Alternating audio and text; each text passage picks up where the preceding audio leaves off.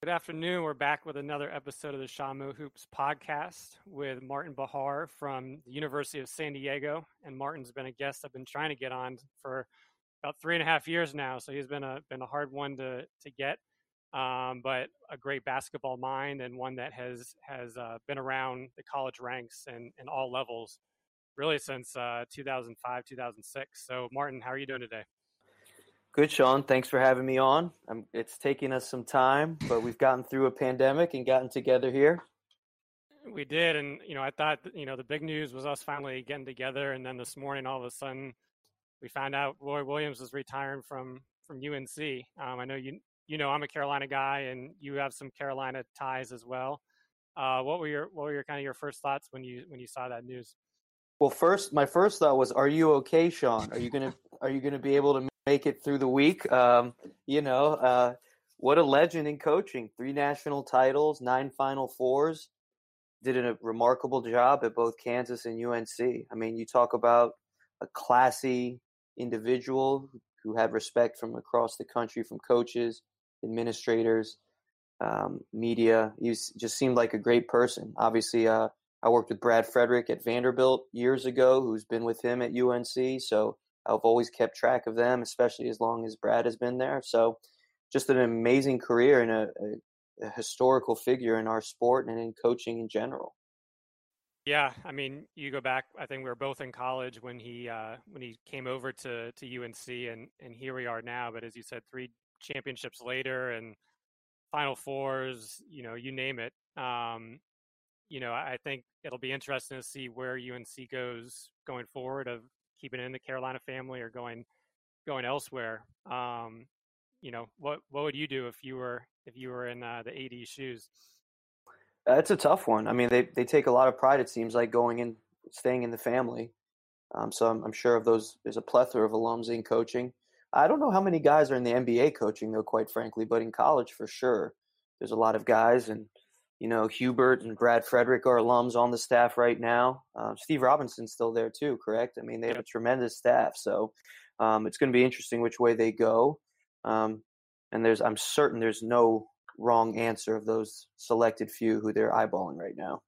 Yeah, it'll certainly be interesting, but right now we're also getting ready for the Final Four. You being at San Diego now for a little over a year and a quarter almost. I know it was rough sledding with COVID this year, which we'll get into, but out of the 14 games you guys did play, you got Gonzaga twice. And UCLA once. And UCLA. So three out of the 14 Final Four teams. Well, let's start. Well, let's start UCLA actually. I know you were at USC beforehand, so you were kind of pretty close, or you knew firsthand a lot of the guys that got them, Johnny Juzang, Bernard, etc. A lot of those guys are local guys. Did you think they would be able to do this in such quick manner with Mick Cronin coming on board? Well, there was a point in the middle of last season where Mick called out his team, and since that point in time, their program has certainly responded in an amazing way. And then they lost 4 in a row going into the tournament, from the first 4 to the final 4. Their toughness level, their competitive spirit seems elite. And what's happened is they lost Chris Smith, a terrific talent. They lost Jalen Hill, another terrific talent, from their rotation. So their rotation has shortened significantly here in the past couple months, but they're completely in sync right now. They're completely bought in. And so he's going to play 8 or 9 guys. He's had to play Nwuba a little bit, that center spot, when Cody gets in trouble. Getting Juzang when he did last year was a huge get, because now they have someone who's a legitimate NBA prospect at guard, who's making shots and playing with such a high level of confidence. And then the other NBA player on their team, I feel like, is Jaime Jaquez, who is just always on balance. The hardest thing to do is to get kids play under control, off of 2 feet, pivoting efficiently, getting to secondary moves. And Jaquez is never in a rush. So what Mick's done is he's really empowered, I feel like, Tiger Campbell, Jaime Jaquez, Johnny Juzang. Everyone's gotten significantly tougher over the course of the last 2 years under him, and here we are. They're just trending trending upward, and their trajectory is to sky high now. Yeah, no, they're definitely playing well. And Johnny Juzang, I mean, he was a guy I got to see in high school, and I think we texted about. And I remember it was actually about 2 years ago. I was watching him in Minneapolis. The USA Basketball was doing an event at the time. He was going to go into his senior year, and then all of a sudden, he was reclassifying, going to Kentucky. But obviously, I think that year did him well, where he was ready to come in and compete. Whereas if he was coming out of high school, he's probably not doing what he's doing right now. Gonzaga, you guys got to play them twice. They've been number one all year. To your guys' credit, I think you're one of only two teams that held Corey Kispert without a 3-pointer in one of them. Wow, I didn't know that. That's an interesting stat. That's good research. Who's in your research department? That's tremendous. One man show, but what how was it just being? Most fans haven't got to see them in person this year, but how was it just going against them with that talent, and what were your thoughts kind of seeing them up close twice this year? Well, it's funny you say that because a good friend of mine at USC still, Jason Hart, and I were talking this morning about that. He's USC's associate head coach. You talk about that 3-point stat with Corey, which I had no clue. They don't have to punish you by making a lot of threes. In the modern college basketball and NBA, you blow a team out, that usually means you're making, 13, 14, 15 plus threes in a game. They're blowing people out living in the paint. And so what they do is their speed end-to-end in transition is elite, one of the best in college ever. I think their 2-point field goal percentage is 69%, one of the best ever. That means they're living in the paint. And they're scoring in transition in the paint. They're throwing the ball down to Timmy in the paint, and he's scoring like crazy. But then also what they do is in the half court, they're one of the best duck-in teams I've ever seen. So Timmy ducks in, whether he gets the ball or not, and he takes the defender out of the play, and then they're able to drive and get easy layups. It's really amazing how in sync they are. But I told someone this week, they're at the apex of talent and unselfishness right now. So every coach in America for the rest of their careers can point to this Gonzaga team and tell their locker room, well, hold on a second now. Jalen Suggs sacrificed. He's a top 3 pick. Hold on a second now. Corey Kispert sacrificed. He's a lottery pick. Drew Timmy's going to be a first rounder, and he sacrificed too. Joel Ayayi is going to be drafted for sure. Nembhard's going to be drafted. They all sacrificed. And their ability and Mark Few's ability within his program to get complete buy-in, to get complete intensity and focus regularly. And I've only spoken on the offensive end. We talk about the defensive pressure they apply, their fitness level, their ability to keep guys in front and to force you out on the wing and further out from the basket with that pressure is elite as well. So you're talking about a program that's completely in sync now, and it starts at being at that apex of talent and unselfishness. And it's a nightmare to play against, but if you're a real basketball junkie, a real basketball coach, a real basketball lover, you love it because it's just beautiful. Yeah, I think, watching them, Gonzaga is not usually a team that, they've increased it the past few years in terms of their tempo, but now they're ranking top 5, and you look at it, and one, they're pushing the ball down, but even once they get it, how quick their movements are and how decisive they are, that they're able to get a good shot within 8 or 9 seconds. And I think against USC, there was a point where they actually had to work the whole shot clock. All of a sudden, you get Kispert from NBA range, and he makes it. And, to me, that was just watching the ball movement is a lot of fun, as well as kind of looking at how their roster was constructed. And definitely want to touch on that in a larger sense with you in a little bit. But, in the Final Four, obviously, on the other side, there's Baylor, Houston. I think that one's going to be a dogfight. I was kind of sleeping on Houston for a while. Thought they'd lose in the first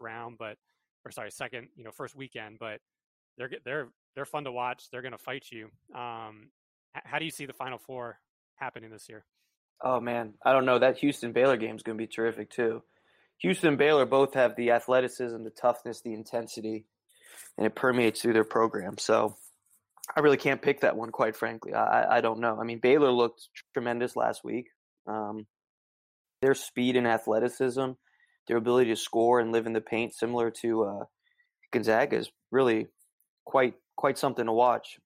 Just as a coach from an outsider perspective. So I know everyone thinks it's going to be Gonzaga and Baylor. That'll be a great game, but I mean, what Kelvin Sampson's done at Houston during his tenure there has been amazing as well. So I'm not a big prognosticator. I can't. I don't like to predict, but if it if it comes down to Baylor and Gonzaga, no one's going to complain. But again, like if UCLA and Houston pull it off, like they have beaten the clear top two teams in college basketball this season to get there. So that would be a tremendous game too. So really don't know how it's going to shake out. It's going to be given what basketball fans have gone through, not being able to go to games this year, starts and stops.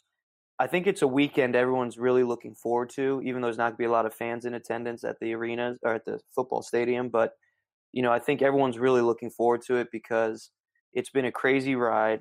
It's been a frustrating year for everybody on planet Earth with this pandemic, and so the basketball world is really going to be locked in and they just can't wait to sit down and watch it and just enjoy hoops, on the largest scale in college sports.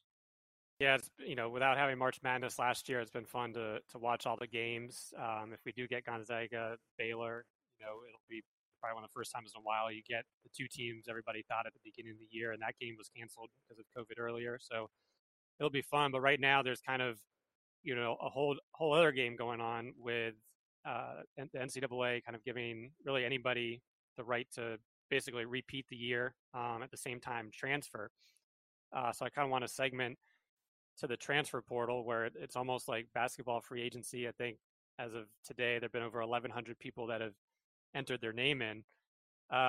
Before we get to kind of how you guys have done, as a coach, how do you even monitor everything that's going on, and what has kind of been the process? What has the process been like in kind of the last 2-3 weeks of how crazy it's been? It's surreal. I mean, the portal, you check it 20, 25 times a day because every time you check it, there's 5 to 10 new kids, it seems like. So, you live on the portal, you see who's in there, you do the research, you watch the film, and you just start making straight contact with student athletes, their former coaches, and try to see if it's a good fit. It's a different time. Obviously, this is what's on the horizon: immediate transfer eligibility, and that waiver process happening, where it's looking like they're very interested in giving first-time transfers immediate eligibility elsewhere. Then you have the extra year for the COVID year, where a lot of kids who've played 4, maybe 5 years at one place or a couple different places, they can use an extra year, and they want a different experience. So that's where we're at in college basketball, for better for worse. Your roster is fluid. You have to embrace it, and you have to be very time management efficient when recruiting transfers. You have to find the right kids.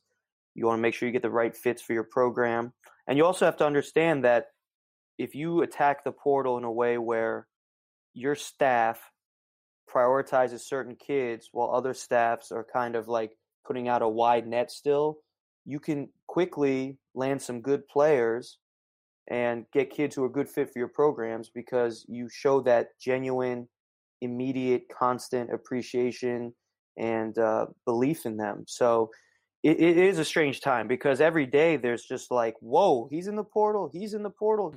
That kid, that starter, that all league player, and it's overwhelming almost. And you have to be great at just getting through a lot of information, a lot of film, understanding who the young men are in terms of their personalities and characters. And then you just got to make sure that the guys you really want, you have to laser focus on right away and stick with it because a lot can change. You could get a commitment in 24 to 48 hours. It seems crazy, but that's just what it is now. If the stars align and your needs intersect the student athlete's needs and you have a previous relationship with them, you might be able to get something done quickly. And it seems strange, but that's the legitimate world we're in now. Completely fluid every year now. Yeah, and I don't know if you're allowed to. Are you allowed to talk about the guys that you've? No, I can't yet. I think I can smile when you talk about them. But yeah, we've landed some guys who we love already, and we're going to get a couple more here, I think, pretty soon. So, but I don't think I could talk about them yet because technically they haven't signed, and we haven't announced it yet. But there has been some success early. Yeah, at least on Twitter, there's been some success from players coming down from Power Five that maybe didn't have the seasons they wanted, as well as some other players that have put up big numbers and now I guess kind of want to jump up in competition. I mean, how difficult is it just in terms of judging?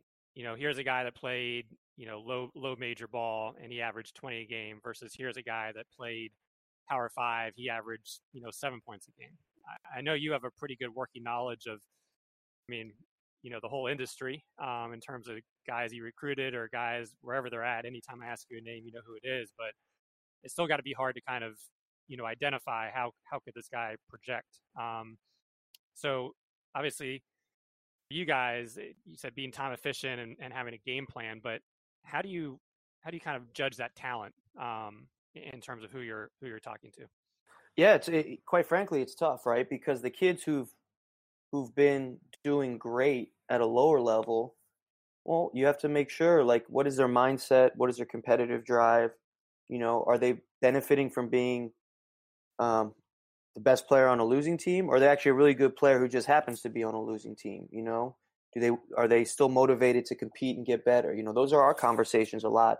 A lot of times when guys are trying to transfer up, do you understand yourself another room to get better on both ends? Are you going to embrace that?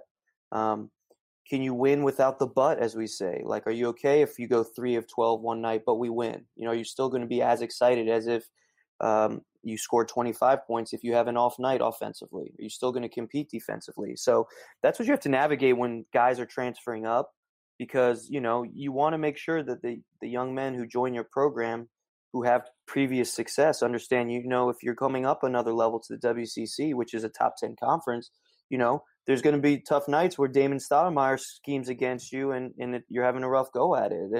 And Mark Pope has 2 7-footers in the paint on your drives, and your 2-point field goal percentage isn't great that night, but you can still win. So how are you going to address that? And then with the high major guys, there's kids who have another level to them, who've been coached hard, but if they think they're going to come down, it's going to be easy. Quite frankly, they will be humbled very quickly. You go from the Big East, Big Ten, ACC to the WCC. Well, we're a top 10 conference too. Gonzaga, as you know, is the top team in the country. St. Mary's lives in the tournament. BYU lives in the tournament. And then everyone else is very similar after that. So it's a very delicate navigation process where you have to be very thorough. You have to do a lot of research about the young men, and you have to find out what's true or not in terms of their mindsets, how they approach the game, how they approach school, just to make sure it's a fit. Because you could take a kid from the high major level who averaged 2 points, and he might be a better fit than a kid who averaged 15 at a lower level. So it's delicate, man, because there's going to be a ton of transfers. You have to do a ton of research and talk to a lot of people to get to know who exactly you're bringing into the program, just like you do with high school recruits. And if you have a good network of people who you love and trust in the coaching community, that helps you too, because you get fresh, accurate information, filter free. Yeah. And, one of the things you mentioned was watching film, which I know you're doing a lot of, but when it comes to, when you first got to San Diego, I know you were out on the road all the time in that really month and a half before COVID hit, watching guys. How was that adjustment going from, you're in the gym all the time, you're getting ready for the spring, summer live periods, and now everything's just based on high school film or maybe some AAU, and just how's that been over the last year for you personally? I couldn't feel more terrible for the class of 2021, the kids in high school, and 22 probably also now. I mean, going into gyms was our livelihood in as a college coach. I mean, it's a part of our normal working routine, working habits, meeting people. Obviously, you can't talk to kids when they're older. When they're seniors, you can talk to them in their gyms. But, you go to the high school gym, you smell the popcorn in there, you sit there and watch, you meet people, and you have to have a great personality in this, coach, because you meet so many people and you have to establish long-term relationships, regardless especially now, right? If kids transfer and you recruit them in high school but don't get them, you can't be bitter and mad about that, because if a kid chooses San Diego State over San Diego and then after a year wants to transfer, well, you can't spoil that relationship when they decide not to come to you in high school, because guess what? They could be at your school within a year or two now, So, I really feel bad for the class of 21 because their recruitment has taken a hit. There's a lot of good players who haven't been recruited as hard. And again, as a coach, it's been tough this year because you can only watch so many streams and see a kid, and it's just harder to evaluate when you're not there and you're not in person. When they're playing in college, when they're playing in college, you have all that film access, the coaches in the league, the other coaches who've seen them. And so you can kind of make a risk assessment a little easier, especially with the college game film being accessible and the knowledge of all these other leagues across the country at the college level. Yeah, no, that definitely makes sense. In terms of you, you've been in the coaching ranks for 15 plus years, which I'm sure, is crazy when you hear it. And from the Midwest to Crazy. How the old East am I now? But 15. right now you've been on the West Coast for a while, but like me, you're an East Coast guy, and let me see if I get everything: Vanderbilt, Georgetown, Princeton, Fairfield, USC, and San Diego. Nice job. Wow. All right, there Good we go. memory. But Burned a lot of bridges along the way, obviously, too. what has it been like? Each kind of system you're going to is obviously different, but just from a coaching perspective, getting a taste of a lot of different universities, a lot of different systems. What's it, just kind of looking back at all this time, how's it been for you going through all, this whole process? Well, coming out of Vanderbilt as a manager, I worked summer camps growing up, in college in the summer to network. That used to be kind of the move. I got to know the staff at Georgetown back home in the DMV and, worked his camp, John Thompson III's camp for years, or a couple years. And then I got into graduate school. So when I was working in the camps in the summer at Vandy at Georgetown, I said, hey, I would love to be a GA here. And, the staff at Georgetown, the consensus was, well, look, just get into school and we'll see what happens, not expecting someone crazy enough to apply to go to grad school at Georgetown, actually get into Georgetown and then want to work for the team while at Georgetown.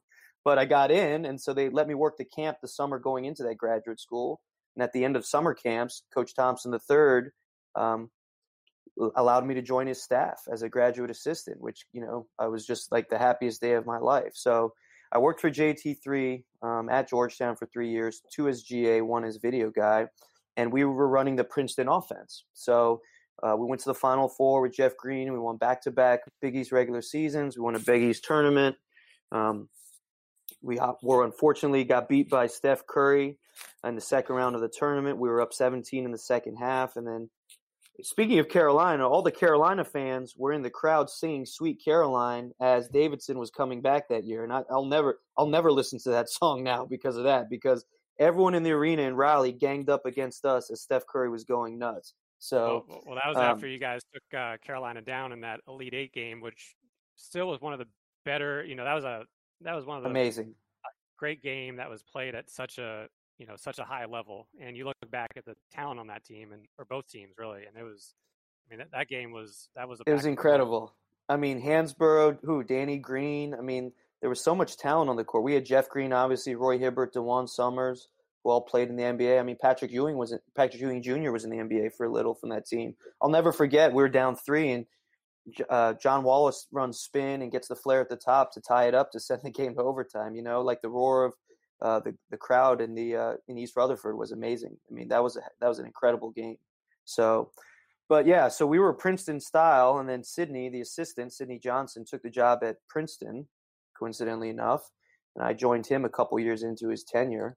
And, we were Princeton style, but at Princeton, we had 2 really good athletic forwards, Ian Hummer from DC, Kareem Maddox from Oak Park in California. Gonzaga.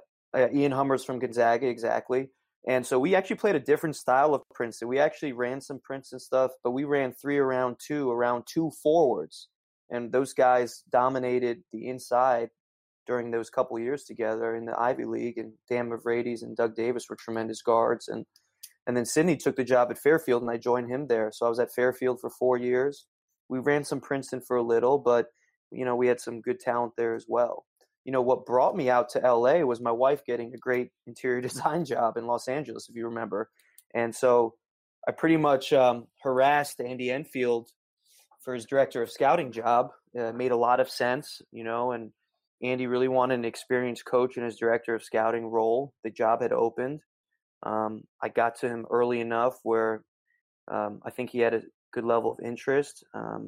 John Thompson III and Sidney obviously helped me in terms of connecting with Andy. And then obviously the time at USC was a way different basketball style, much more transition. Obviously, great athleticism and shooting, which were staples of Andy's teams still to this day, as we saw this year.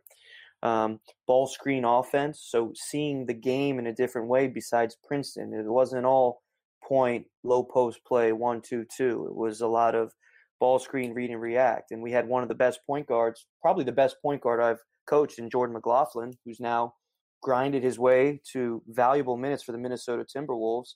And, so playing in Andy's fast, up-court tempo, coaching guys like Jordan McLaughlin, Shemezi Metu, who's with the Kings now, Onyeka Okongwu, I got him for half a year. He's with the Hawks now.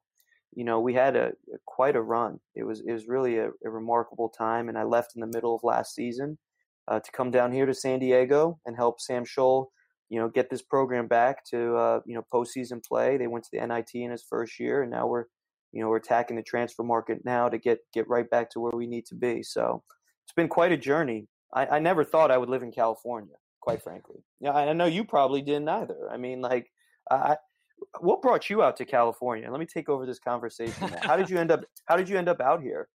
Well, I was in Chicago and came out to USC for grad school and thought I'd be That's back to Chicago or back to the East Coast after 2 years. And, here we are 6 years later. Well, yeah, it's again, like you and I just both, you came out here for graduate school. That's right. I remember you telling me that when we connected, because you and I met years ago at an NY2LA event. If you remembered where we first met, I was going to test your memory on that one. NY2LA event in Milwaukee, outside of Milwaukee. What's it called again? The town it's in? Mequon. Yeah. Met you out there. You were writing for Inside Carolina. Yep. Yeah. And it's amazing. We reconnected in LA, the city of angels. Yeah, that was, living in Chicago, that was a great, the NY2LA events. In April, there was a Swish and Dish, which college coaches couldn't go to, but that was really kind of kicking off the AAU season. And then the Summer Jam. I think we were watching, God knows what team or what game, but I think it was late in the evening, a little bit later on in the live period. So most of the coaches were gone from there. And yeah, you were at Fairfield at the time, and then I think we ended up in LA around the same time because I was at Adidas Nations, and I think I saw that you had come over to USC, and we kind of reconnected on that one. Small world, man, unbelievable. But I know you got some transfer portal work to do, so I'll let you go. But before I do, I always love kind of getting some recruiting stories. So not to put you on the spot, but is there any, kind of going back in your memory, any of this unique recruiting stories / maybe who's kind of the top recruit that you've been in the mix for, kind of enjoyed going after? Somebody that comes to the top of your mind. Yeah, sure. Oh my goodness. Well, I vividly remember there's a young man from Mali who I was recruiting, and this was when I was at Fairfield. And so I bought the flag of Mali online. And I met him at the airport and was holding it, jumping up and down. We unfortunately didn't get the kid though, so that didn't really work out for me. And on that fateful night, the top player I recruited was, and it's not a fascinating story. Tyler Nelson at Fairfield was a kid who was playing terrific basketball for BABC under Leo Papil. Skinny white kid, could really make shots, had a fluid handle, always made his free throws. Won a state championship, but was under-recruited. I mean, he was in Massachusetts, about 90 minutes to 2 hours from Fairfield. His dad was an NBA scout, really hit it off. And, it's just crazy. The best kid in, the top scorer in Fairfield history, 2,200 points later, his recruitment wasn't like out of control. It was just something where you developed a good relationship. The talent was obvious, and we needed a little luck. That's just what it is. And a lot of the recruiting, I tell you what, man, a lot of times it's luck. You don't know who's really going to develop. You don't know whose confidence is going to skyrocket. You don't know who's going to be the toughest cat. You just don't.